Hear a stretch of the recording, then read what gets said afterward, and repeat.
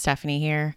I had a really good conversation with Todd over My Best Friend's Exorcism by Grady Hendrix, but letting listeners know it will be a very spoiler-heavy episode. We are going to talk about every aspect of the book. Also letting you know there are mentions of rape, sexual assault, and unfortunately, the dog does die in this one.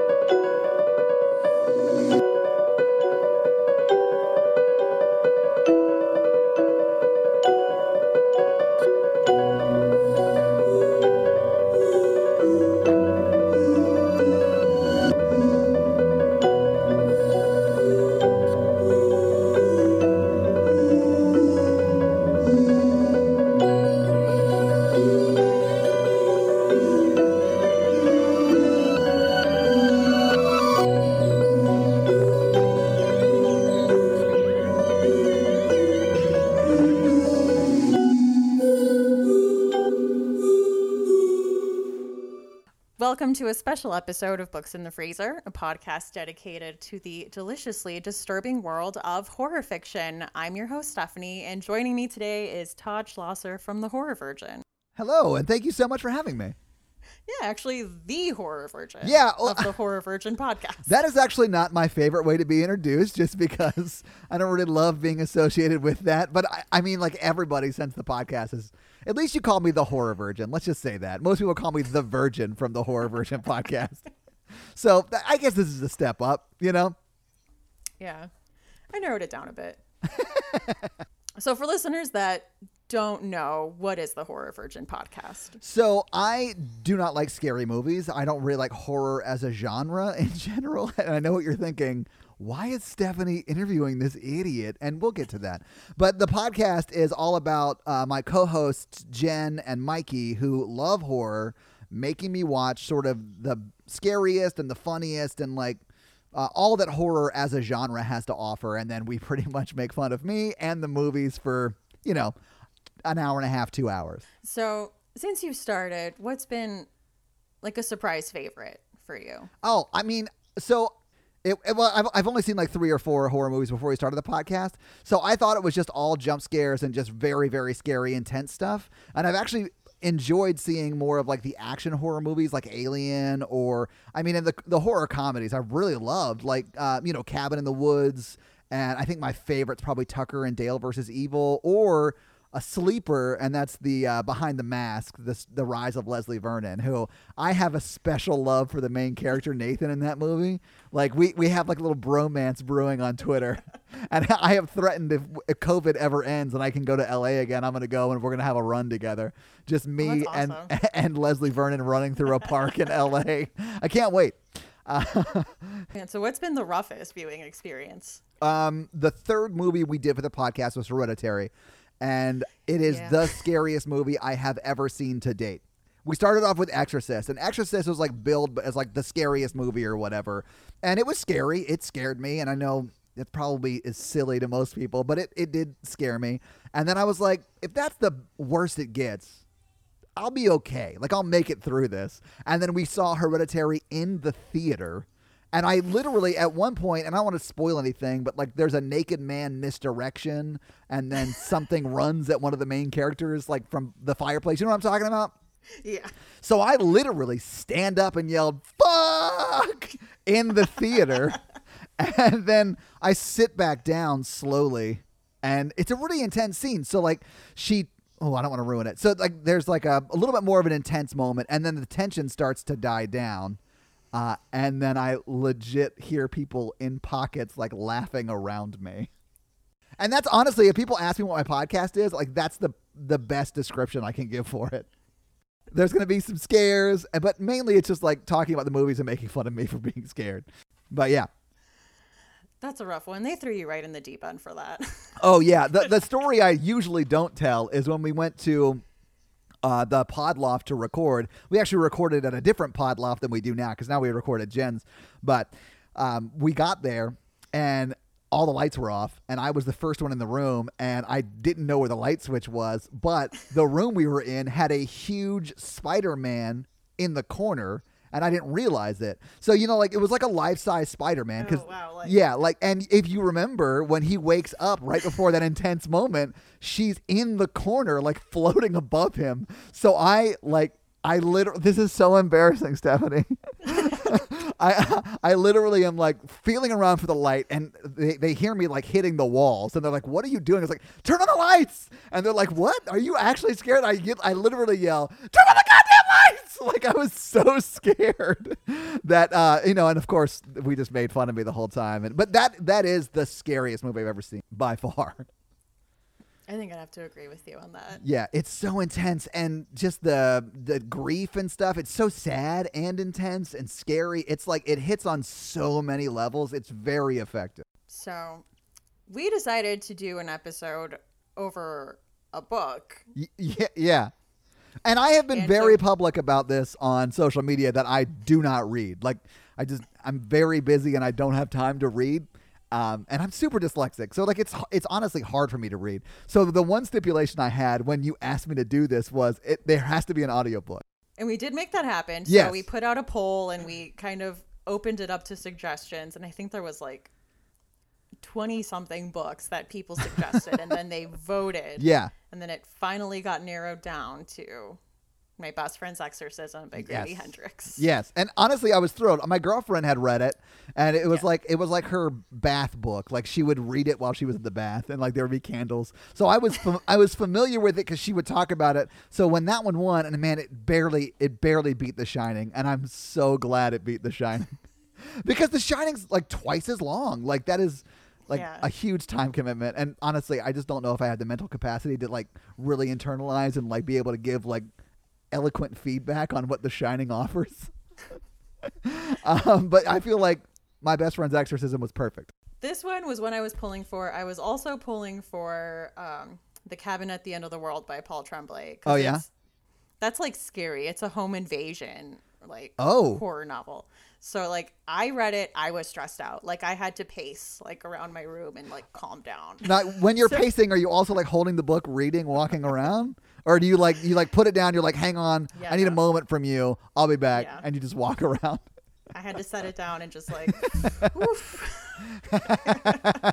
I mean, I get that. Like with some of these movies, like we've watched a few movies, even in the Podloft, because when we go see them in the theater, you can't pause it. But I'll ask them, like, can we pause it for a second? Because this is like affecting me.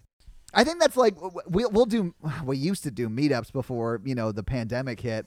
And I think the people that would come to the meetups were most surprised that I actually am scared of these movies. Like, I think most people think that it's like an act or a put on or a gimmick or whatever. And it is a great gimmick, but it is also true. And honestly, there were times when I was listening to this book that really like it was more grossed me out. There weren't really any jump scares, but it like grossed me out. Okay, so let's get into first thoughts. What'd you think? Yeah. So, I mean, I liked it a lot. I thought it was really good. I felt like it held tension very well. I also felt like it did a really good job of sort of showing you where it was going and taking you there, but not in a, oh, I knew that was coming sort of a way, but in a, I'm along for the ride, let's do this, this is going to be great sort of a way, And that's a fine line to walk. You can telegraph things too much and you're like, oh, well, that's definitely a tapeworm. We know what that's going to be, right? But like we don't, and I don't feel like it was telegraphed to that point where it was boring finishing it. So I liked it a lot. I thought it was really good. It was really effective. And it wasn't as scary as I think it could have been, which I appreciated. Yeah, it has its moments. I think it does a good job of kind of balancing everything while kind of at the forefront being about this friendship. Yeah. And that kind of still being the main theme throughout with all of these scary things. And then every time I read it, I do cry at the end. Like the last chapter makes me like... Man, yeah. And okay, so I listened to this on the way back from Asheville. I went to visit my mom and... Well, I'm like watching or listening to it in the car on the way back, and my girlfriend's asleep, my brother's asleep, and of course they wake up as we're finishing it, and I'm like crying, and they're like, "Are you okay?" I mean, Natalie knew what was going on because she's read it before, but my brother Brandon in the back was like, "What's happening right now?" But it is really sad. They don't make it to Haley's Comet, but they stay friends forever. Like it is a really sweet story. Not to spoil anything. Do you spoil things here? Sorry. Yeah, I mean, since we're going to be covering the whole book, I would hate like if like 1,000 people just went, this asshole just spoiled it. people shouldn't listen to episodes about books if they are not ready to be Right? fully spoiled. Right? This is my first this is my first experience with Grady Hendrix. I don't know that I've ever read anything by him or even consumed his sort of intellectual property if they've made TV shows or whatever out of it. But I think it was great. It was very well written. I don't know that I can say this, so maybe I'll defer to you, but I feel like he wrote young girls well. I don't know if that's the case, but it felt authentic to me in a way that I don't have firsthand knowledge of. So it's probably easier to fool me than it would be easier to fool you, if that makes sense. I didn't have a problem with it, and that usually is something I pick up on. Yeah. Like when they're written poorly. And as far as I know, like all of his novels have female protagonists, and I really haven't had issues with any of them. Oh, yeah? So his new book that came out, The Southern Book Club's Guide to Slaying Vampires, is also set in Charleston. Is he from Charleston or is he from that area? I think originally. Okay. And so it's in the 90s, but it's in Gretchen's suburb. Oh, so is it like a shared universe then? Yeah. Okay, that's actually pretty cool. Yeah, so it's about this like true crime like mom book club in the 90s. Like a strange guy rolls up into town and he might be a vampire. Right. He also might just be like, very sexy Chris Sarandon in a sweater. Like nobody knows. I mean, I bet Jen would know because she's super into sweaters, but I bet she'd be willing to investigate. Yeah. And then he has We Sold Our Souls, which is about like a metal band. Okay, that's sort of my like I grew up playing music in Nashville, so yeah, I was in a metal band at one point in high school that was horrible. That one is like a Faustian bargain. Like the lead singer of the band sold all of his bandmates' souls for success. Can you do that? Like, did he have their buy-in? Like, I don't think he owned them to begin with. Okay. Was there like a Simpsons type like donut situation where he like obtained all their souls for a donut and then he sold them? Like, I have a lot of questions. Let's get Grady on the phone. Okay, what were the terms of this Faustian bargain? Yeah. I want to know the deets. I just feel like those 3 other members, assuming there were 4 to begin with, I feel like that's a contract they could get out of. I feel like the lead singer is probably screwed, but like the rest of the band might be all right. Well, it's the one girl's quest to kind of get out of this contract that she's just discovered that she's been in. So. Ugh. And then his other, I think was his first book, Horror Store, was kind of about a haunted IKEA. Yeah, so I can't remember who I was talking to, but when I told them I was doing my best friend's exorcism, they told me that they hadn't read it, but they loved the one about IKEA. So I did a little bit of research on that. It seemed like a pretty interesting, I guess, read. That one's really fun. All of his books are published by Quirk Publishing, and they put a lot of effort into like little quirks. It's in the name. It's not just a clever name. Yeah. So like a Horror Store, the chapter breaks are kind of like IKEA style instructions, and it's laid out like an IKEA catalog. That's awesome, though.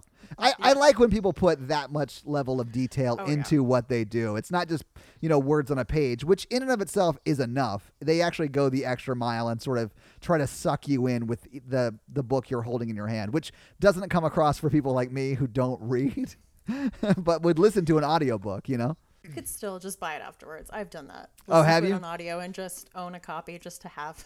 Yeah. Well, as you wave around your My Best Friend's Wedding copy.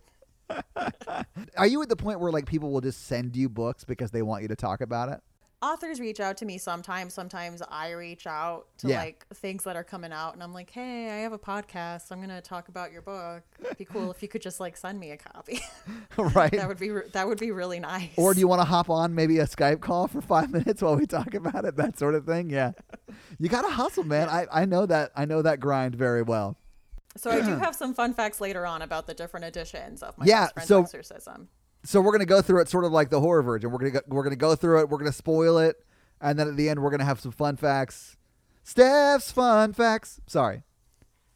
Normally it's Jen's fun facts, but we also on Books in the Freezer employ a scary scale of a different kind. Really?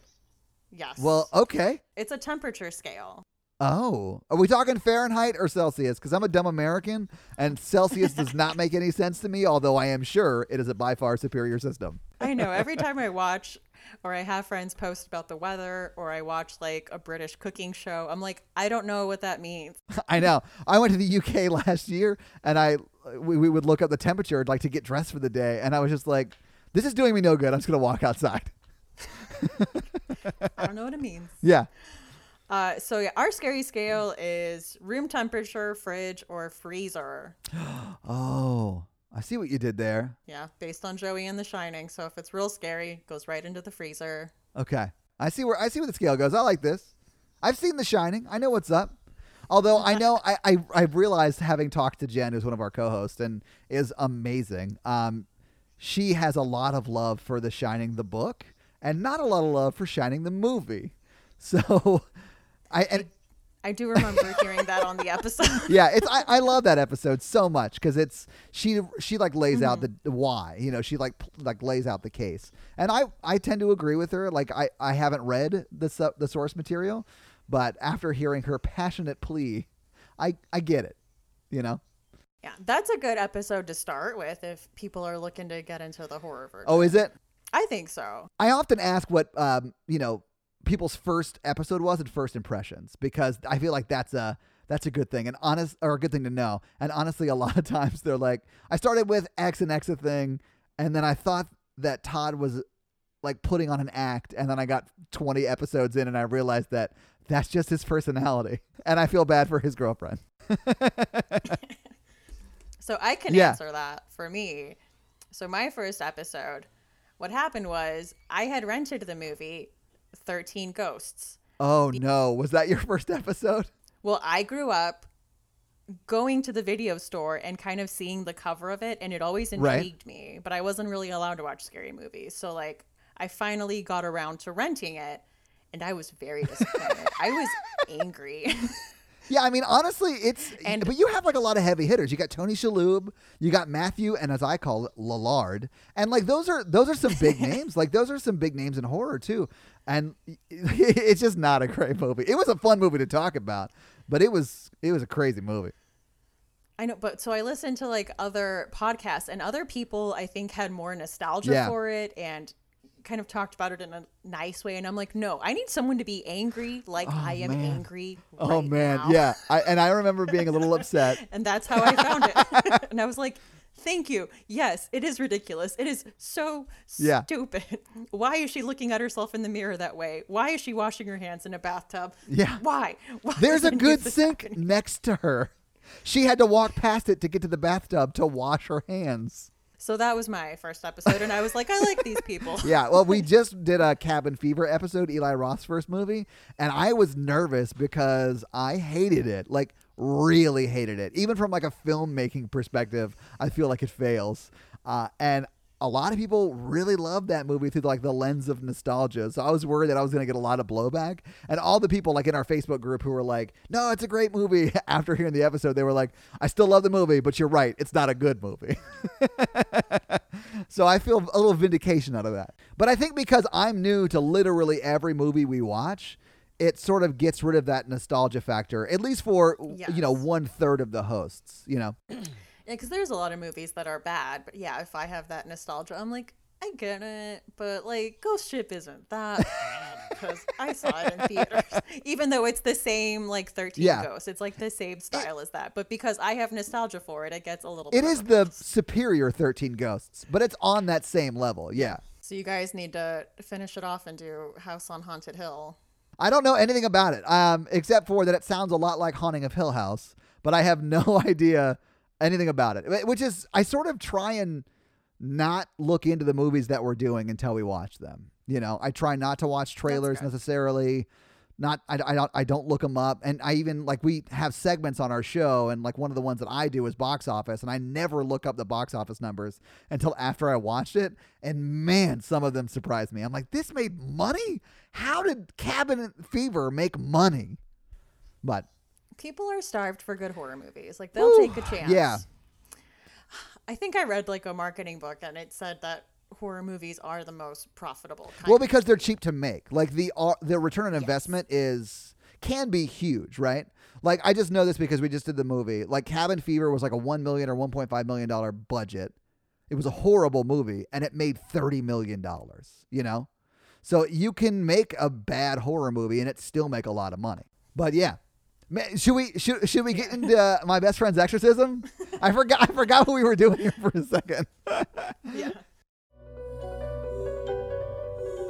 Macmillan Audio presents His and Hers, the spine-chilling new audiobook from Alice Feeney, the best-selling author of Sometimes I Lie. There are two sides to every story, which means someone is always lying. His and Hers is a twisty, smart, and gripping tale of suspense, told by expert narrators Richard Armitage and Stephanie Racine, that will keep listeners guessing until the very end. Someone isn't telling the truth, and some secrets are worth killing to keep.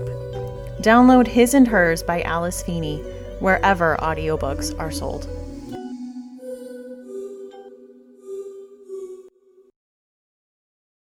All right, so we ready to talk about let's this do book? Okay. So it opens up and it says that Abby sees that the exorcist has died. So what did you think of that for like an Well, I opening? mean, I thought it was, okay, and a lot of like pop culture does this. It'll start off and then it'll be like 3 days earlier or whatever, right? Yeah. So it's sort of a trope, if you can call it that I'm sort of used to. But I liked it. It got me to where, okay, I see where this is going. I know what's going to happen. Obviously it's in the title. There's going to be an exorcist. And I know that the exorcist lives and I know that the main character lives, right? Because it's in the present.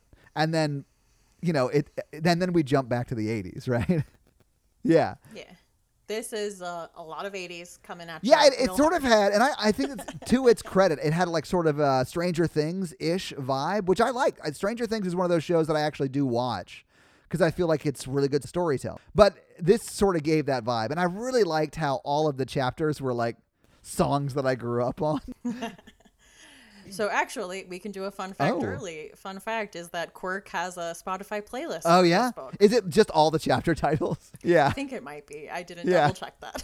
So yeah, we hop back to the 80s and we see how Abby and Gretchen became friends. Yeah, this was so sweet. Yeah, Abby's birthday party. She was like 10. She was 10, right? She was like real young. Yep, and then Margaret was having her horse party. Yeah. Yeah. After. Yeah. Told people after. Abby invited everyone first, but she didn't have money like Margaret did. And Margaret had a legit horse, not a pony, a horse. What's a 10-year-old going to do on a horse? Fall and probably hurt themselves. Anyway, but like because of that, all of the people go to Margaret's party. It is Margaret. Okay, yeah. Yes. All the people go to It's the same Margaret. So yeah, it's the same Margaret as the end, right? Yeah. So everyone goes to Margaret's party except for Gretchen, who goes. And then whose parents sort of force her to proselytize. Which honestly, I grew up super religious, and like when Gretchen had to give the Bible, and it is a had to, you could tell she felt bad about it, and I was like, oh man, I've been there. I have been there. I haven't been in that exact situation, but there were so many instances in this with the like super religious parents where I'm like, I've been Gretchen. I get you, Gretchen. I feel bad for you. I know what that pain is like. Yeah, so she hands her this Bible. Abby is so upset. She like runs to the bathroom and Gretchen kind of goes and tells her like, I didn't want to give you that Bible. Well, and Abby is like obsessed with E.T. and Gretchen's like, I wanted to get you this E.T. doll or something like that. It was some E.T. gift that would have been appropriate for a 10-year-old at this time, and like I think it was like 82 or something like that. It's early 80s. But yeah, so they just like become friends for life at this point. They form that bond at 10 that never breaks no matter what happens. And not to spoil the end, I really love that last chapter, man. It's so realistic to like what happens to childhood friendships, I loved it. Anyway, we'll get there. Sorry. Oh, and then at her party, the Tommy Cox, like the older boy, runs into her while she's rollerblading and like splits her lip her being open. Abby. Yeah, absolutely. Yeah.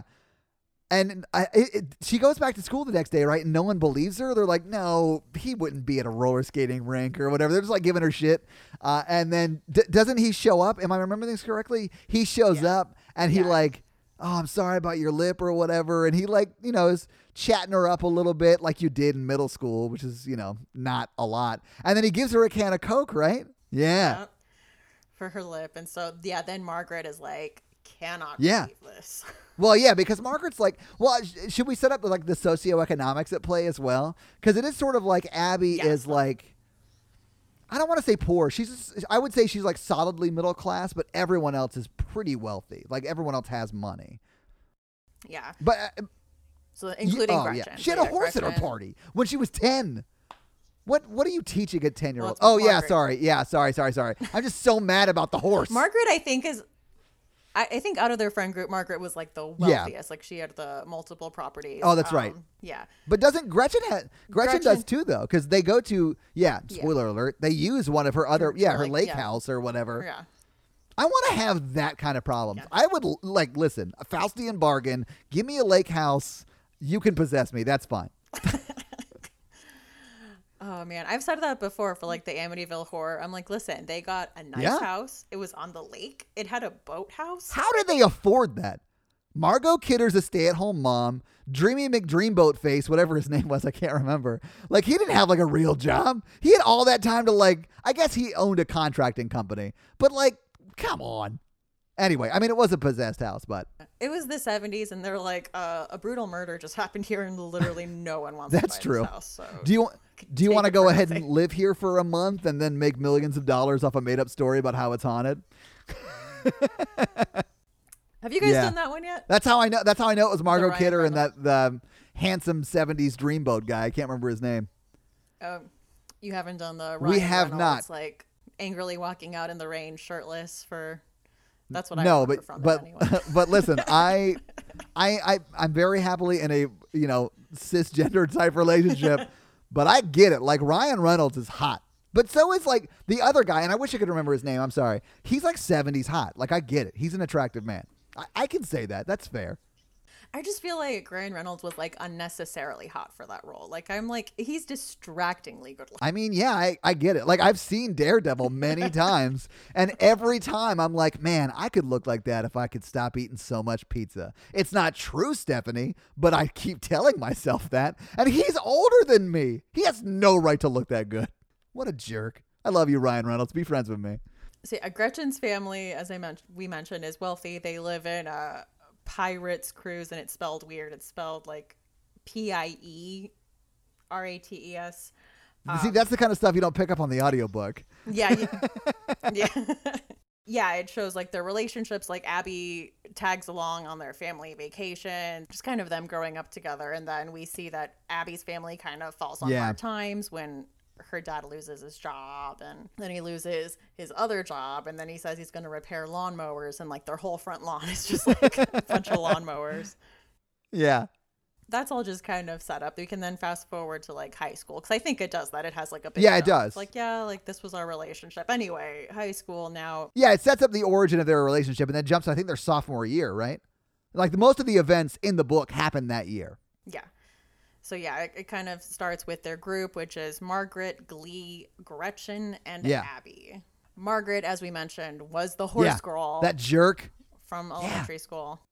Although it's hard to blame her. She was 10. That was totally her mom's fault. Or her dad's. Who knows? Who knows? Only Grady knows. So we know that she is wealthy and the only one with a boyfriend named Wallace. And I found a quote, rich as shit, loaded with that old Charleston money, American by birth and Southern by the grace of God. Anyway, I hated Wallace. That's all I could see when you started talking about him. He is the biggest douche. Yeah, but he's supposed to be. And then Glee is described as the opposite of Margaret. The quote is, a tiny tanned version of Michael J. Fox. And of course, Gretchen and Abby. Who we know. So there's like a whole thing where Abby decides like her parents are going through a rough time, but like she's going to get a job at TCBY and kind of be proactive about a lot of things. One of those things was her makeup, which will come into play later. Like she's very particular about her makeup and the way she looks. Got to put that face on, she says. Yeah. So they decide to get their hands on some LSD. Yeah, like everyone does your sophomore year of high school. Try hallucinogenics. Listen, I wasn't alive in the 80s. Maybe is that not how it was? Like I feel like I'm being personally attacked because I was alive in the 80s, but I grew up really religious and I have no idea. I still have never even drank alcohol. Like I have no idea. I haven't been religious since I was 17, but still haven't had alcohol for some reason. I get that. I was, raised the same way. And I only missed the 80s by one year. You're not that young. Come on. No, I'm not. So they decide to get their hands on some LSD and have a trip out by Margaret's house. I put here Margaret's brother is a piece of shit. Well, he's the one who like scores them the LSD, right? Yes. I got this quote. It said he was famous for slipping drugs into girls' drinks at the Windjammer, and then after they passed out, he'd have sex with them in the backseat of his car. One of the girls woke up and broke his nose. The judge encouraged the girl's parents not to press charges because Riley came from a fine family and had his whole future ahead of him. So let me just summarize. For those of you who like zoned out for a second, what she just described was rape. And then the judge more or less said, nothing to see here. Wrap it up, boys. Let everyone go home. Which is, I would say, sort of an 80s thing. I wouldn't say it's like perfect now, but it's better now. But when I heard this in the book, I was like, oh, well, he's a horrible person. And hopefully this doesn't happen nearly as much anymore. It's just one of those things. You never want to be involved in that. Or like, I don't know, man. I was fortunate that he didn't become a main character. I was just glad that he wasn't talked about more. I was like, it made me viscerally angry. I was like highlighting this to like not forget it. And I was like, angry highlighting. Like the kind of angry highlighting that hurts your elbow later because you're squeezing so hard. Like 3 pages later, it's like, how did it bleed? Yeah. I mean, he's, just a rapist. Like, there's no other way to say it. And that's the worst kind of person. Yeah. Yeah. So, I mean, a lot of this book is a bit of a satire on kind of like upper class Southern culture. And we'll see kind of a lot of people putting their reputation ahead of the well-being of others and how they are perceived, and kind of reputation is everything. Yeah. Which I think Abby is not immune to, but I think she is the least encumbered by, because she doesn't really have a lot of money and she's already sort of looked down on because of that. So I don't think it plays as much of an impact on her, which I think sort of informs her being the one to like take a chance and be like, no, she's possessed. Like everyone else doesn't believe her, right? And she's like more apt to just stand up for her beliefs in that. Because she doesn't really need to care as much as everyone else, because people already sort of look down on her family. Yeah, she's a scholarship kid. Yeah. At their school. Yeah. So then they score the LSD, and I wrote down this quote that just cracked me up. Now, there's a chance that if you find acid hidden underneath a mattress in a Holiday Inn, left there by 2 guys you've never met, who were hiding it from the police and who are now in jail, it might be spiked with strychnine or something worse. But there was also a chance that it might not be spiked with strychnine or something worse.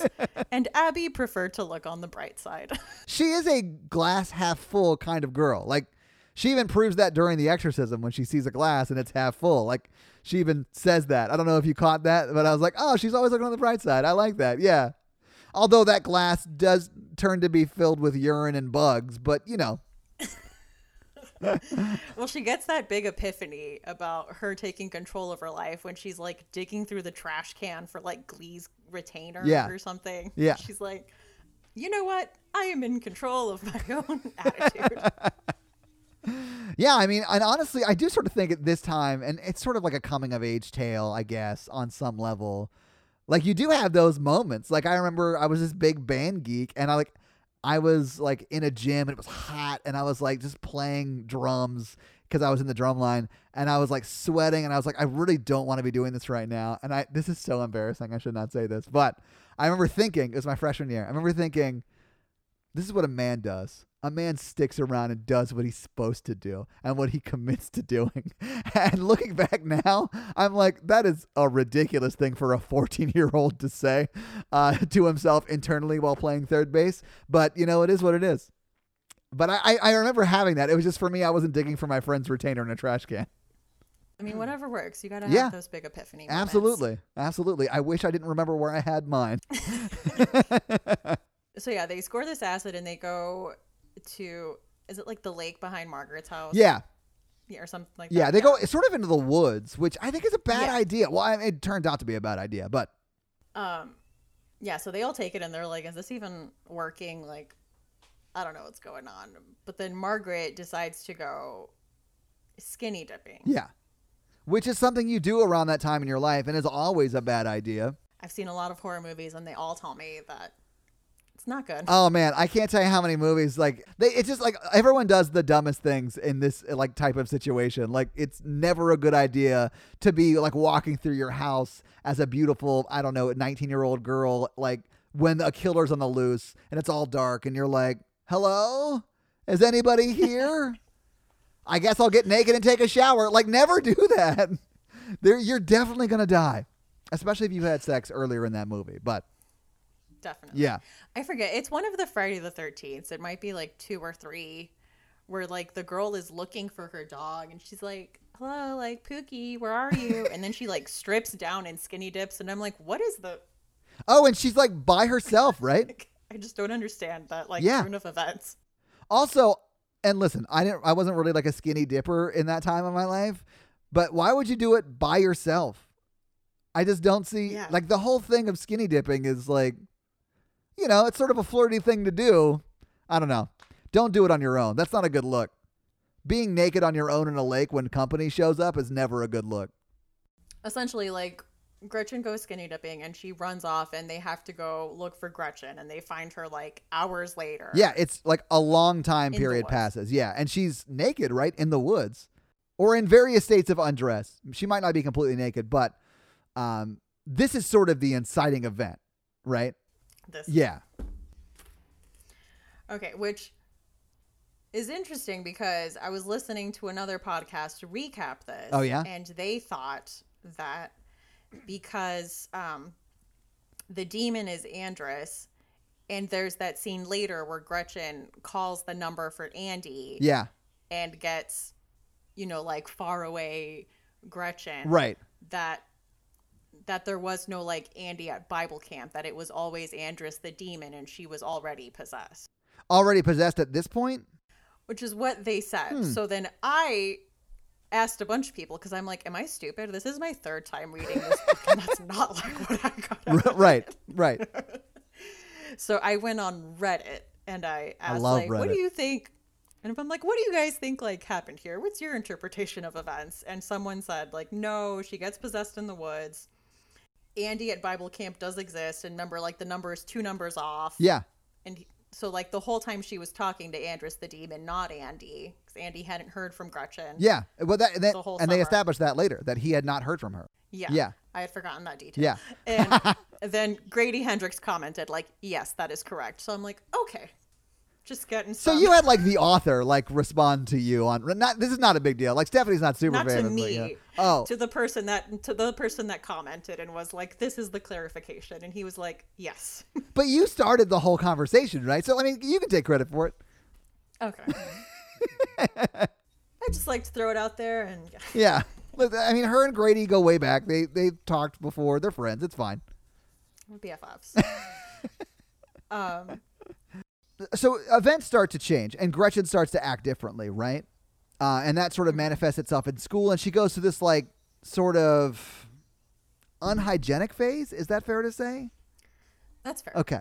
I don't know how to not be offensive, and I just try and tread lightly. And if I mess up, people like correct me, and I just try to do my best with those corrections, right? Yeah, she becomes a stinky gal. Yeah. Is that a technical term? These are new words for me. Okay. It's a Stephanie exclusive. Oh man. So yeah, there's like that assembly where the coach is talking about like the dangers of wine coolers, and like she thinks that someone keeps like touching the back of her Yes. neck, and she thinks it's Wallace. She like yells at him Yeah. and like runs out of there. Yeah. Okay, so there was a large portion of this book, full disclosure, where I was like, oh, she's not actually possessed. I was gonna ask you this. She is acting out trauma, because I feel like if that had happened to me, you know, I was taking LSD or whatever, and someone took advantage of me in the woods, I would have issues with like with Wallace touching her. She's probably going to be more protective of her body if that happened to her.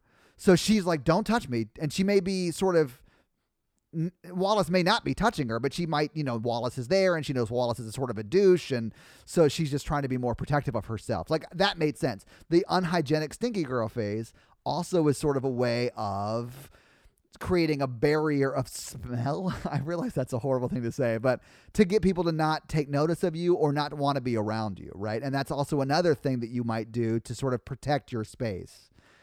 So like for a large, and in fact, full disclosure, until the exorcism, like deep into the exorcism, I was like, she's not possessed. That is not what's going on. Of course, she is, but until, well, we'll get there. I'll let you know when I realized she was actually possessed, but I thought she was just acting out based on her trauma, Which is how I read it the first time I went through. Oh, okay, like, good. Okay. Like she's not really. Yeah, when she turned out to actually be possessed. Yeah, something traumatic happened to her in the woods. Yeah. And she is just dealing with that. Yeah. And I honestly, like, that makes me very happy to hear you say that, because I thought it wasn't a possession, and then it turned out to be a possession, and I felt like a fool because it's literally called My Best Friend's Exorcism. Like, he could have not been more clear that it was from Jump Street, and I thought it wasn't. So I felt very foolish. So I'm glad to know that that wasn't just me. Well, the whole time, Abby is the only person that thinks this is what's going on. Like, everyone around her is like, no, there's a bunch of different explanations for, like, why.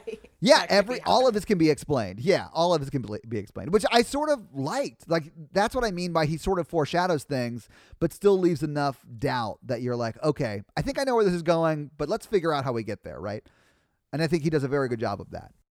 So, Abby keeps calling Gretchen, and her parents tell her to just leave her alone, give her some space. So like kind of the next big thing is the book club, when Gretchen says like, please, after your shift at TCBY, can you go to the thrift store and get me a phone? Like, it's my mom's book club night. She's gonna be a little tipsy. She's not even gonna like remember that she told you not to come over.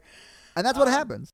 Yeah. And so she comes over and then delivers the phone, and then sort of all hell breaks loose. That's got to be a rough night for both parents and Gretchen and Abby. So yeah, if this gets made into a movie, or when that happens, this I think is going to be probably one of the big jump scares, is the birds crashing into the window. Yeah. So when we were watching these movies that we do for the Horror Virgin, like, jump scares are what gets me the most, and I feel like books don't really do that really at all. So like, it's hard to do. It's hard to do, right? Because you're reading at your own pace. So, and I'm listening. So, like, what are they going to do? Just like, I don't know, be like, ha! Or something. Like, they just wouldn't do that. So, but this probably would be very, very scary in the moment watching the movie or TV show or whatever they make out of it, right? Yeah. Well, yeah, she's like crimping her hair, and she like goes to like the top of the stairs and starts singing Dixie at the top of her lungs. And yeah. Like, what the hell are you doing? What is happening? And she's already had some like behavioral issues, and that's why she's sort of grounded and can't have a phone and all that stuff, right? So they're like, why is she acting out so much? What is wrong with her? Yeah. Yeah, so I think it said, so yeah, everyone turned toward the living room. The wall at the far end was made of glass, and lying at the base was a flapping pigeon that had broken its neck. Just as Abby was about to turn away, another bang sounded, and a seagull hit the window, smearing blood on the glass. Tock, tock, tock. 3 sparrows smacked into the glass, one right after the other. And she says it's like over 100 birds like on their property by the end of this. Yeah, and you would think one bird, that rarely ever happens, but I get that. I could see that happening. But, 5, that's way too much for a coincidence, right? I don't care how drunk you are at book club, Mom. Something is going on. What's funny is this is like the height of satanic panic, and her parents, like, the one thing they do not assume that it is like a demonic possession. Well, because it's their daughter. I think that the Langs would be her parents would be very apt to jump on board if it was like someone else's kid. I feel like they would partake in that gossip, but because it's not gossip to them, it's their family, they don't want it to be that. I think it happens before Spirit Week, but Abby tries to tell Gretchen's parents that she was raped. Yeah, she does. Well, and her dad like, no, that didn't happen. No, there's no way that happened. And if it did, you better shut up about it. Yeah. Oh, I forgot about that. What an asshat. Like, that's I hate him so much. Don't you dare tell like anybody else. Well, then from there, like Mrs. Lang shows up, and she's like, did he do it? Like pointing to the dad. I'm like, you got Which some, I think is I think that's a fair question. But yeah, you're right. What you're about to say. got some like Yeah. balls on you to ask that like right in front of him. Was it him? Is it him? Yeah. Are you protecting him? Yeah, tell me. Blink twice if your husband's abusive. Like that sort of thing. But I mean, honestly, like if you told your best friend's dad that your best friend was raped and his reaction was, you better not tell anybody, like that is a definite red flag. And we do know it's not him, or we find out it wasn't him, right? But still, that's not a good look for a dad, you know? Yeah, and then they say that they took her to a doctor to check her virginity and it was intact, and it's like, ugh. Oh, God. Which was like another level of traumatizing for Gretchen, who is already going through so much. To just add that on top of it was just such a violation. Yeah, and that's one, and she sort of explains it in the book, which is something that as a guy I don't know, what that whole, I've never been to an OBGYN, I don't know what that's like. So having her explain it, I was like, oh, this sounds horrible. I just felt so bad for this like 14, 15-year-old girl who had to, go through what she went through in the woods, and then her parents not believing her, and then all they care about is, well, is she still a pure individual? Like, Yeah, like having her virginity intact even makes her a pure. I don't know. I just hated that so much. Oh yeah, it was bad. Oh, then she gets like mean girled by Glee and Margaret because she calls Glee and says like, I think Wallace raped her. And she's like, would you say that if Margaret was here? And Margaret hops on the phone. It's like, oh no, she was there the whole time, Yep. Stephanie. Yep. It was a covert 3-way call. Yeah, she got mean girled. It's the worst. And that's like, those are her like best friends, right? Yeah. So now at this point, like everyone is against her. Like she has kind of lost everyone. And it's sort of that way for the rest of the book. Mm-hmm. So then it's Spirit Week, and it's Slave Day. Oh man. So when you were in high school, did you guys have Spirit Week? Yes. Yeah. So we did too. We didn't have Slave Day, but we had a day that was called Senior Day, and it felt a lot like Slave Day. But it wasn't as racist, like blatantly racist. Like it was just a day where seniors could, bid on people, and then it was honestly really, really dumb. Like I remember my sophomore year, I had to sing the national anthem because my brother was a senior and he wanted me to. So but it wasn't nearly as racially problematic as Slave Day is. Yeah. I went to college with people who had Slave Day at their high school, and I'm like, how in this like millennium is this still like a thing? That surprises me. I thought it was just one of those things that he sort of made up. And then, because he even says in the book it was phased out 5 years later. Yeah, and they just like never acknowledged it. Like it never happened. Yeah. Oh, you know what? Now that I think back, because I went to school in Nashville, I bet before I got there, 5 years before I got there, it was called Slave Day. Ugh. Yeah. So yeah, Gretchen buys Abby. Yes. Yeah. And I honestly thought that things were like going to go back to normal a little bit because Gretchen's been like missing from school and like ignoring Abby during this period, right? And then when she buys Abby, Abby's like, "Oh, sweet, this is great." So I know I'll see Gretchen because after the blow up at the book club with her parents, they like made them so they don't hang out anymore. They're like not allowed to see each other. They changed class schedules so they don't line up anymore. So now, okay, cool. I'm going to get to hang out with my best friend. And then it does not go the way she wants it to go. No, yeah. Gretchen drags her into the bathroom and forces her to put Pond's cold cream on her face and wipe her makeup off. And Abby has a lot of skin issues. She has acne scars that she's really self-conscious about. And like Gretchen, her best friend, knows this and helped her buy some of this like very special makeup that, helps Abby like feel okay about herself. So this is just such a like personal dig at her. Yeah, it's like only your best friend knows how to really, really hurt you, and that's exactly what Gretchen's doing here. So yeah, Abby freaks out, and Gretchen later calls Abby to apologize, and Abby hangs up on her. Yeah, she sets this boundary, man. And then so after this sort of is like a period in the book where like, okay, they're no longer best friends.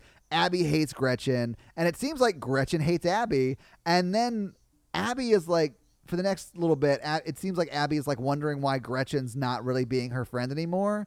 And I thought that was a little weird. Like I could tell you why, Abby, Gretchen's not being your friend anymore. It's because she's possessed. Well, yeah, she gets a great demonic glow up. Oh yeah. Well, that's right. Yeah. She gets queer-eyed by the devil. She looks real hot. Oh yeah. Yeah. I didn't realize Andrus was on that. Is it Queer Eye for the Straight Guy? Is it still? I don't think it's called anymore. I think it's called Queer Eye. Yep. Because I've watched all of the Netflix seasons and I've cried every time. And they do sort of make over women too now. So like it's a great show. If you haven't watched it, watch it. It's great. Yeah, Andrus is like the Jonathan, really getting into her skincare routine and making sure that she glows. Yeah, and she does. She gets a haircut. Mm-hmm. You know, she's looking great. Never looked better. So the next big thing I have here is Gym Bros for Jesus is what I called it. Yeah, that's fair. But did you ever like have these like assemblies for? So I didn't go to a like Catholic or Christian school, but I was like very involved in church in this, and we had this sort of thing at church. It wasn't at school. I mean, they're going to like a Catholic type school, right? So it made sense to me that they would have that religious thing at school. But yeah, we had stuff like this, and it was as ridiculous as this sounds. I do remember some of these. I asked my husband because he went to kind of like a school similar to this, and he said, yeah, like there was a guy who was like playing the drums and like being just vaguely inspirational and like you can do anything you set your mind to. Drum solo, like. Yeah. Yeah, so I specifically remember this because a guy came and he was like a singer-songwriter. It wasn't bad. It was like, you know, praise and worship type stuff. But he talked about how he was like, I made it through Jesus and stuff like that. And he's a nobody, I'm sure, but like he was a professional musician, which is not easy to be. But I'll never forget him because his name was John, by the way. And he said, if you ever want to know my name, just think about a porta potty right by the street because that's a John, by the way. And for whatever reason, 12-year-old me thought that was the funniest thing he'd ever heard. Also effective. You still remember. Yeah, no, absolutely. I should Google him and see what happened to him. But, you know. I remember at my middle school, we had like some bike, like BMX trick show. And I specifically remembered that they did tricks to Headstrong by Trapped. Wow. Yeah. All right. So what you're saying is they were real cool. Yeah. We were like, whoa. How do we get these guys? Yeah. Wow. We got to get some of that Jesus in our life. Yeah. So it's these brothers who are kind of like weightlifting and being like Christian, inspirational, and they're like going to rip a phone book in half through the power of Christ. Like that sort of thing, right? My favorite quote is sometimes, he said, when I'm shifting steel and sweat and blood and I don't think I'm going to make the clean and jerk, or when I'm stuck on the hang and can't get the snatch, suddenly I'll feel lighter, like someone has taken my load. And that's when I look up and I say, that was you, God. Thank you for taking my load. And like everyone dies laughing. Yeah, there's like no way to not take that dirty. Like he knows what he's doing. He absolutely knows what he's doing. Is this Christian? This is Christian, right? Who says that? Yeah. Who becomes the exorcist later, right? Through his hubris becomes the exorcist later. But yeah, like he says and even like he says snatch, like there's like 9 words in there that you should never say to an assembly full of like teenagers. But he just doesn't learn that lesson. No. Well, then at the end, he points to Gretchen and says that he can see her struggling with demonic oppression. And Abby is like, someone else sees this. Yeah. Like, oh my God. I need to go talk to this guy. Yeah. Well, I remember they invite Wallace and a bunch of the other football players on stage to like lift these like wood like beams or whatever, and they can't do it. And then the trick was to put them in like the shape of a cross, and then you could lift them. I was like, oh man, this is God, exactly what they would. Yeah, exactly. Oh, okay. All right. I see what you're doing there. Power lifters for Christ. Oh man. So she catches up with him and kind of meant like. Yeah, like as they're leaving, they're like packing up, and she's like, "Hey, I need to talk to you. My friend actually is possessed. What did you see?" Mm-hmm. Right? And he's got the gift of discernment. Yeah, that's what it is. So he saw. Apparently, I mean, that's what he thinks. He thinks he has the gift of discernment. But I mean, in all fairness, like if you look out on like a bunch of high school kids and you pick one at random, odds are one of them is going to be dealing with something, because they're all dealing with something. All of them are like knees deep in puberty. Like they're like all going through shit, you know? Yeah. Then I have, so the next play in Gretchen's playbook is that she decides to be a friend to Margaret and give her some weight loss shakes. Her mom like ordered a bunch of these and from Germany or whatever. Yeah. And they're just like hanging out at her house and she's just not going to use them. So why don't you have them? They're supposed to work really well. So if you want to just take some and it does work for Margaret. She does. Yeah, it works great. Starts to lose a bunch of weight. And again, that was like kind of the one thing that Margaret is self-conscious about, you know, much like Abby's skin and makeup. Margaret is self-conscious about her weight. Like she kind of gets fat shamed by her mom a little bit. Yeah. And I do want to point out that like Grady, I don't think, and I may be wrong about this, but he doesn't ever really say that she is a bigger girl, if that makes sense. Yeah. It really is just the mom saying just kind of not great stuff, which I think happens, you know? Mm-hmm. Oh, yeah, it definitely happens. I think that is something that is passed down, because I'm sure the mom got, you know, that was a thing for their mom too, or you know, her mom. So it's like one of those passed down trauma things that we do to our kids or whatever. So yeah, she loses a bunch of weight and then she doesn't come to school for a while. So Abby decides to go check up on her and see how Margaret is doing and brings her some ice cream. Yeah, so this is the scene that like really grossed me out. Not because I don't like ice cream. I love ice cream. It's great. It's because we find out that these shakes that have helped her lose weight have also like caused her to like waste away. Oh, and the way they described this, or the way Grady describes this when he's like, or I guess when Abby's in the room with her and like she's like rail skin, no, like she's like, yeah, she had the really tough stomach, you know, like a pot belly, a really tough stomach. And what happens next is so gross. Like she gives her the ice cream and like the worm can smell it and starts like coming up out of her throat, and she starts like puking this thing up, and it is like I asked on Facebook like what people's like most memorable scenes, and someone was like, ugh, that weight loss smoothie, shudder. Yeah. Yeah, absolutely. And I would say that one stuck with me the most. Yeah. It wasn't my favorite one, but it stuck with me the most. Well, that was like the thing when I was reading this and still thinking that there was no like supernatural explanation. I was like, oh my gosh, like then what is that? Like what is happening? What is the explanation it's a tapeworm. for that? It is, yeah. But I was like, what? How is that going to be explained away? It was like, it's like I forget how long, like a 30-foot tapeworm or something like that. Like it's something ridiculous. Like you're supposed to. There were more inside her. Like that wasn't the only tapeworm, because these shakes we find out like they're just, you know, tapeworm eggs, and you're supposed to drink one of them. And she had multiple shakes a day for like a long time, right? Yes. So there were a lot in her stomach. So this is where we meet like Good Dog Max. Maybe not meets, but like he, you know, comes to sort of save the day. Like he attacks the tapeworm and pulls it out of her mouth, or I think he pulls it out of her mouth. I know it starts to stretch and Good Dog Max is involved, because I remember it wrapping around the dog's face. And I was like, if you kill this dog, I'm going to hate you forever. I know why you're looking at me right now. Ugh. But at this point, you know, that hadn't happened yet. But anyway, they rush her to the hospital and they find out that it's tapeworms, and they, you know, handle that. Yeah. I don't know how you handle that. Like it's whatever. They give her drugs. Yeah, flush them out. Whatever they Yeah, gotta do. yeah. Whatever. I'm not a doctor. So then what Gretchen was also doing is forging letters to Glee from her crush, Father Morgan. Yeah. Which, like, I think, okay, Gretchen, I don't know. I feel like Gretchen is setting all of them up, right? So she's trying to, I don't know, kill the girl through weight loss. And then I don't know if she knew that Glee would do what she was going to do when it all sort of hashed out.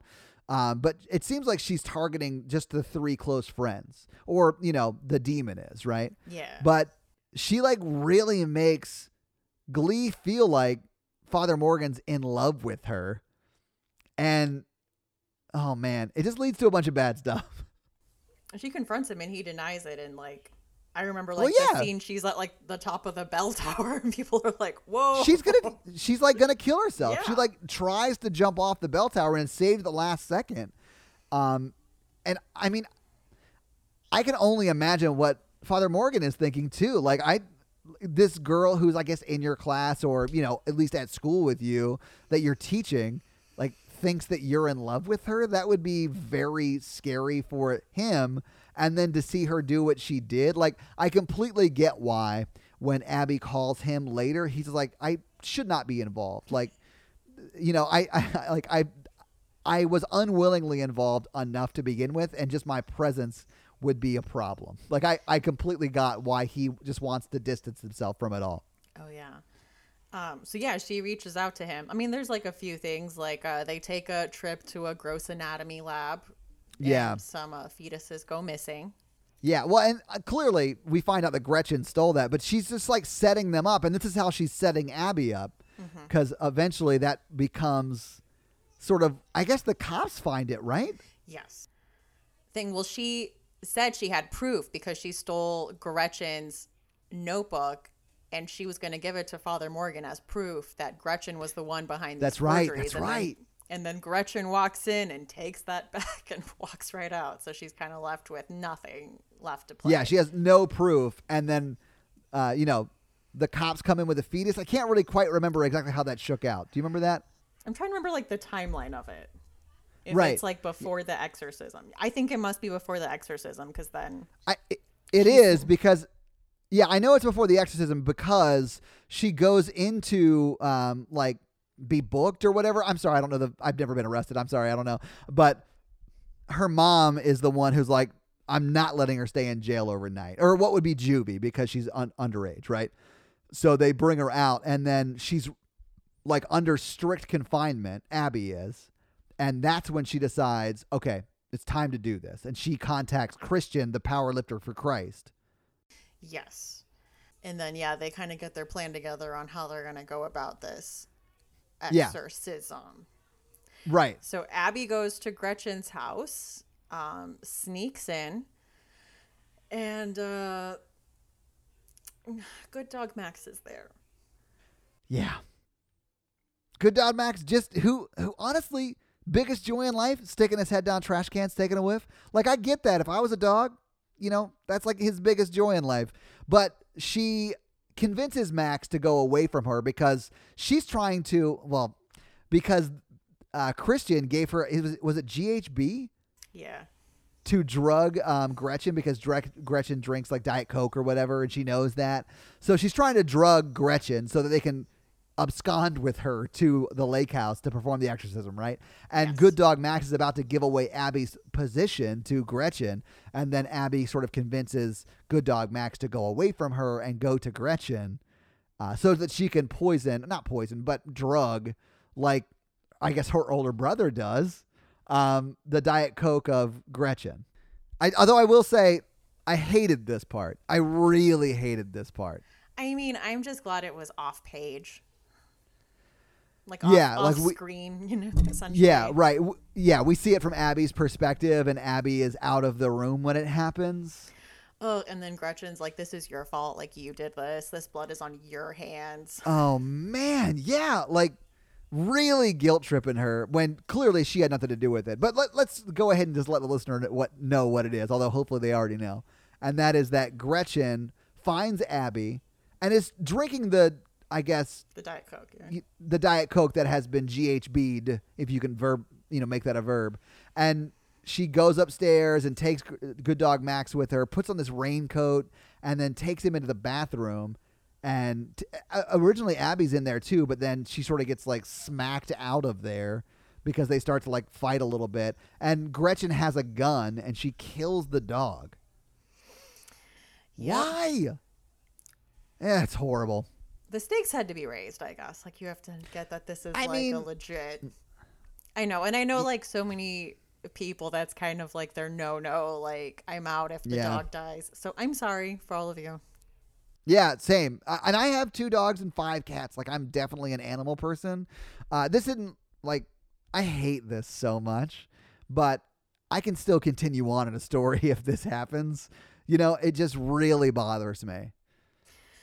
So they are able to, like, from there, Christian is there and they are able to get her to the lake house and proceed with this exorcism. Yeah, because after Gretchen shoots the dog, she then feels the effects of the GHB and passes out. Mm-hmm. Yeah. So they do get away and, like, they get to her lake house and sort of tie her down to a bed, like full on The Exorcist style. Yeah, and start, like, throwing salt at her. And oh, man. They're legit torturing her, which I guess is part of an exorcism, so saith Christian. So whatever, I don't know. I've never done one. But I, at this point, still thought it wasn't an actual possession. And I up to the point where, like the crazy, like, supernatural, unexplainable shit happened. Even when Gretchen says the name of the demon, I was like, oh, that's not real. Oh, that's where I was like, oh, shit. This is real. Oh, really? Yeah. And the reason I felt that way still after that is because Abby actually says the name of the demon first. And then Gretchen starts saying his name. I don't think I caught that. Yeah. So in my mind, I was like, oh, Gretchen is just being tortured, and she's to the point where she'll say anything to get out of it, right? Yeah. She'll agree with anything. It's sort of the way some people get, like, they'll admit to doing a crime they didn't actually do when being interrogated, right? Which is horrible, but it happens. And I sort of felt like that was happening here, although quickly after that happens, it turns into, like, actual, like, supernatural shit, Yeah, so Christian starts, like, saying all of this Christian stuff, and I laughed when he had to take his protein break, and he's eating, like, a chicken breast out of a Ziploc bag. Yeah, he's got. Okay, so my lovely girlfriend Natalie is, like, a fitness competitor. She's a personal trainer, and she does, like, meal prep. So, like, when this happened, I was like, that is very authentic. Like, that actually would happen, because I've seen her, like, make little meals for her whole week, weighed out and everything, and then, like, she just eats. She's very meticulous. But yeah, I totally bought that. So yeah, he had to protein load. So it kind of comes to light that he doesn't really know what he's doing. He's just winging it. Yeah, he feels like, that's when I said earlier, his hubris, like, he feels like he can do it, so he's going to try and do it, which is not the best way to go about an exorcism, clearly, which is why he bones out. Like, he leaves them there. Yeah, well, then he tried to get Abby to get ammonia, and then Abby last minute is like, she finds it and is like, maybe not. Like, I'm not going to get that. Yeah, I'm going to just not find this after finding it, right? Which is the right call in that situation. Yeah, so he pieces out after his chicken breast break, and Abby's left alone with a possessed Gretchen. She tries to kind of do the same Christian exorcism stuff that Christian was doing. It doesn't seem to be working. So from there, she starts exorcising in the name of their friendship. Yes, which I found a lot more effective. Well, and I think that the book found it a lot more effective too, because it actually works. Do you actually have what she says? Because it was so sweet. Like, she's, like, literally, like, name dropping all of the key moments in their friendship and sort of compelling her to fight from within, right? And expel the demon. It starts with her kind of singing "We Got the Beat," kind of, like, slowly, and then she says, like, Tommy Cox, defend me in battle. Be my protection against the wickedness and snares of this world. May Tommy Cox and his holy can of Coca-Cola rebuke you, Satan, and all your works, I pray in his name. By the power of Phil Collins, I rebuke you. By the power of Phil Collins, who knows that you coming back to me is against all odds. In his name, I command you to leave this servant of Genesis alone. Like, and she starts talking about, like, the Thornbirds, and then she ends with, I love you, Gretchen Lang.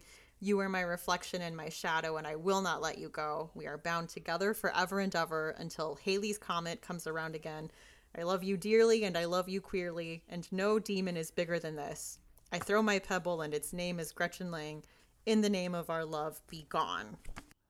Yeah, that will go down forever in time as the best freestyle ever. The best freestyle exorcism ever. Yeah. Yeah, so she mic drops, and everything stops. Like, whatever demon was possessing her is out of there. Of course, but also this is where the cops show up. I was like, yeah, this with is Gretchen's parents. Yeah, so the demon's gone, maybe, but this is where they're separated. Yeah, I mean, like her standing over like Gretchen tied to a bed, emaciated, wasn't the best look. No.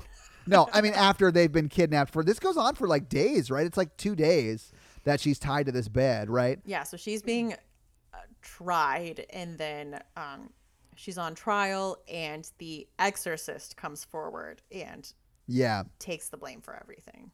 Yeah, literally like owns up to it, like he and like it admits to stuff that he did not do. So they sort of get off free, like scot-free. So she gets off, and Abby's family moves to New Jersey because just after this, like, there's no way they can show their face anywhere. Yeah, you can't come back from this. Yeah. Yeah, they just need a new start. So they move to New Jersey. Both of them, we come to find out, although we only get it from Abby's perspective originally, they've been trying to reach out to each other, but their parents have been thwarting their attempts to do so. And Abby is thinking that, she just doesn't want to have anything to do with me. Like, we're just never going to be friends again. And she's sort of broken heart about that. And then Gretchen just shows up in her mom's car. We got to go. We're going to go. Let's get out of here. But I did like their parents, like, because obviously there are going to be repercussions for stealing your mom's car and driving states away to just see your best friend, right? But I did like that their parents sort of come to the realization that, like, this is the sort of friendship that you just can't stop. Why not just let them write?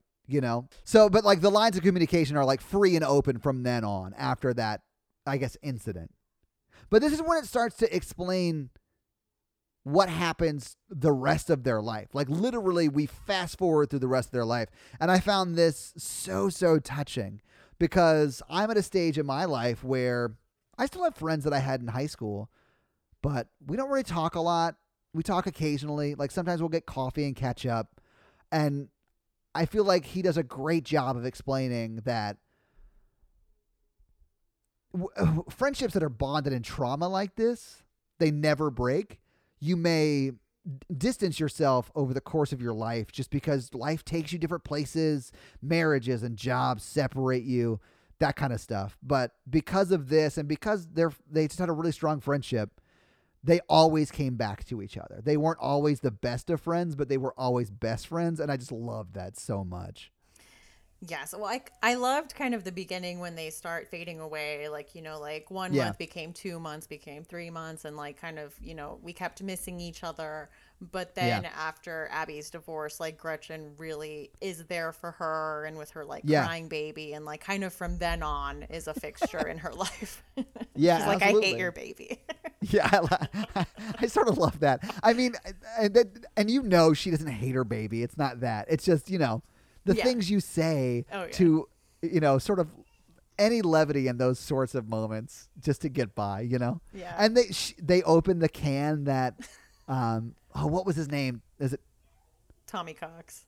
Yeah, Tommy Cox. So they open the can that Tommy Cox gave Abby after he busted her lip up at the roller skating rink, and they drink it, and it's just super sweet. Yeah. And then Abby goes back to Charleston and finds the exorcist like years later, and he's like kind of working at was it like a gym, like an old people's home? Like it's like a senior center. Yeah. He like operates the gym at like a senior assisted living center. Yeah. Yeah. But they like finish up a class, or he finishes up a class, and then they go and get like coffee or like I think it's a shake. I think it's like a protein shake. And because I remember he's drinking something and she's just sipping like a bottle of water. Right. And they sort of catch up and find out what happened to him throughout the course of his life post going to jail. Like he went to jail for 8 months, I think. Yeah. Although the case sort of fell apart, he was still in jail that whole time. Yeah.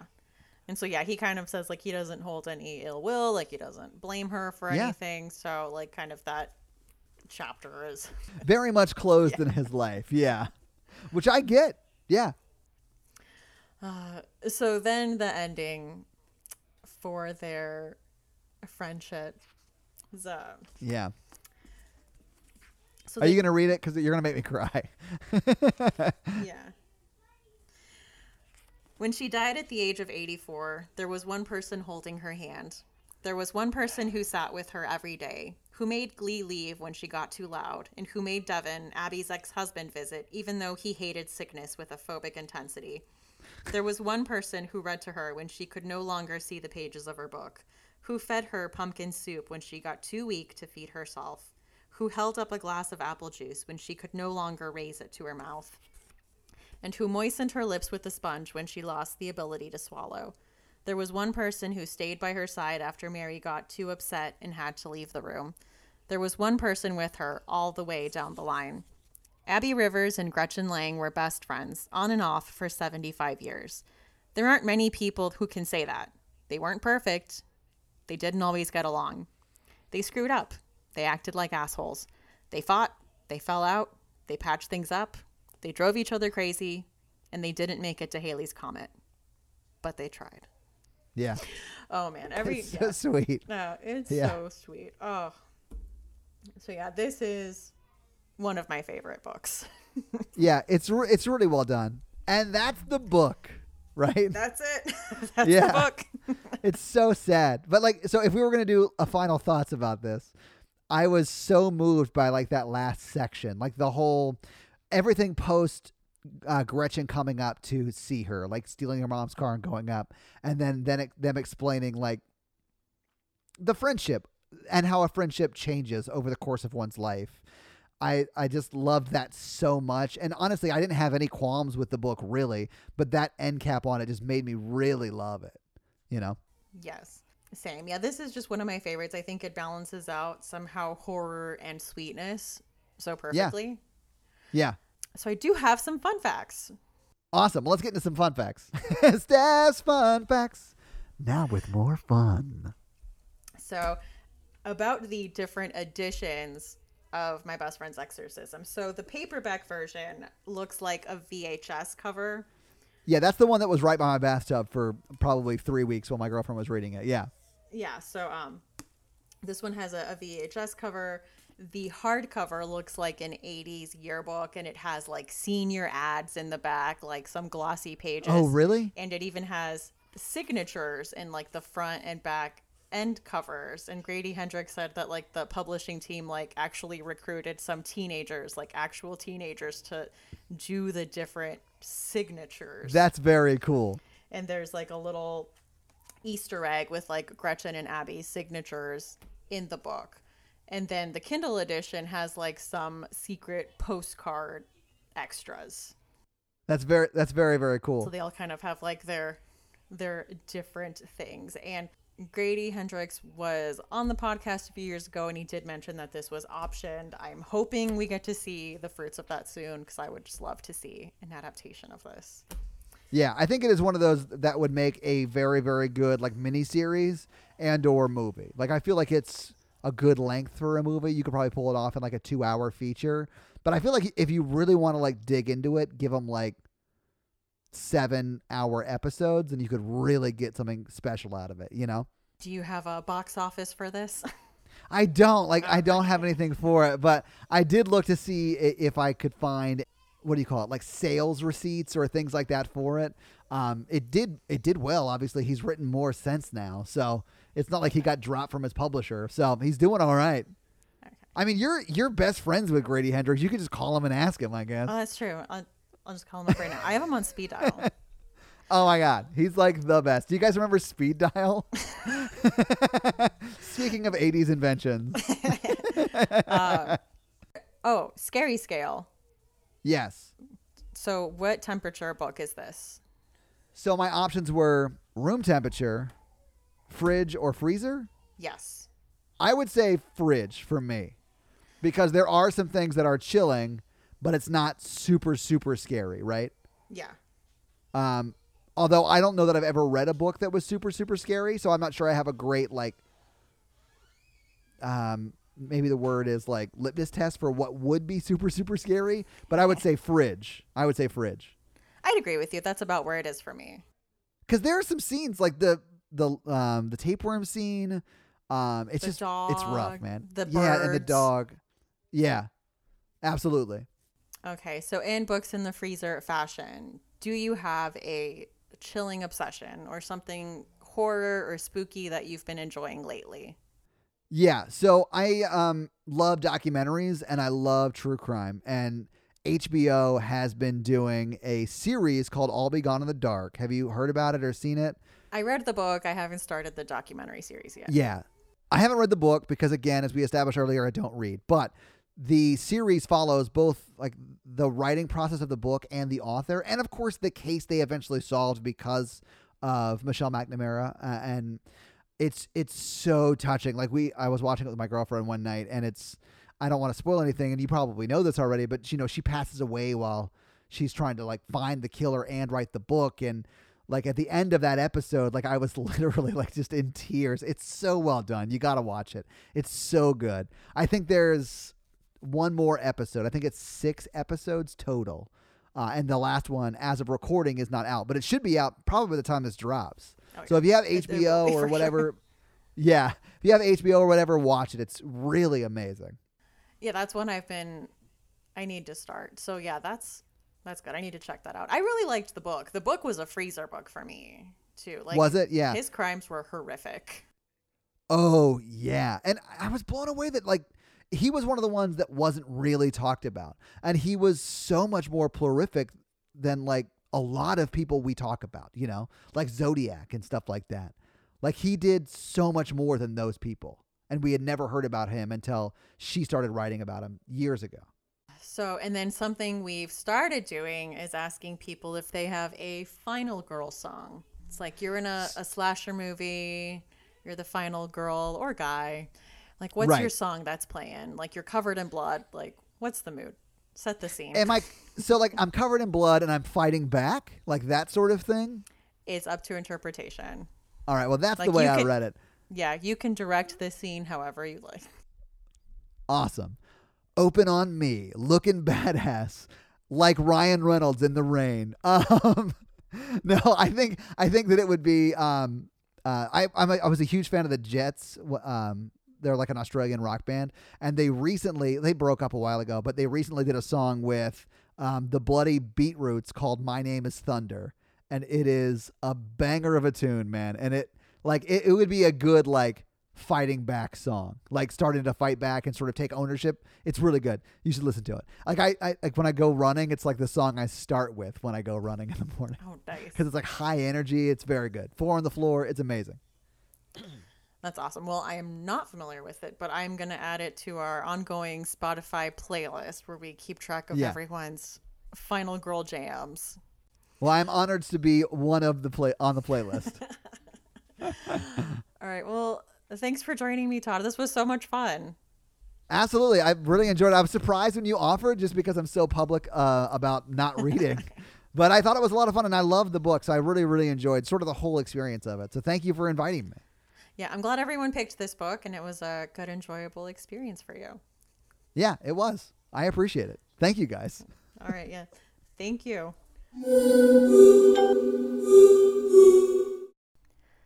Books in the Freezer is a bi-weekly podcast. We post episodes every other Tuesday. You can find us on Twitter at BooksFreezerPod, on Instagram at BooksInTheFreezer, on Facebook at facebook.com/booksinthefreezer. You can send us an email at booksinthefreezer@gmail.com. Show notes for this episode and all previous episodes are at booksinthefreezer.com. So there it'll be all the books that were mentioned, links to the Final Girl playlist, and a bunch of other things. We are also on Patreon at Books in the Freezer. Another way to support the show is our Amazon link, which will be in the show notes, and that's just doing your basic, like what you would normally get at Amazon. But you don't have to spend any money to support the show. Word of mouth is a great way to support the show and help the podcast grow, let people know about it. And of course, leaving a rating on something like Apple Podcasts is huge and a big boost to ratings and visibility. So thank you to all of you that have taken your time to do that. I'm Stephanie. You can find me on Twitter at lady_Gagnon. That's LADY_GAGNON. On Instagram at That's What She Read. That's with 2 A's. And on YouTube as That's What She Read. So join us next time for Books in the Freezer.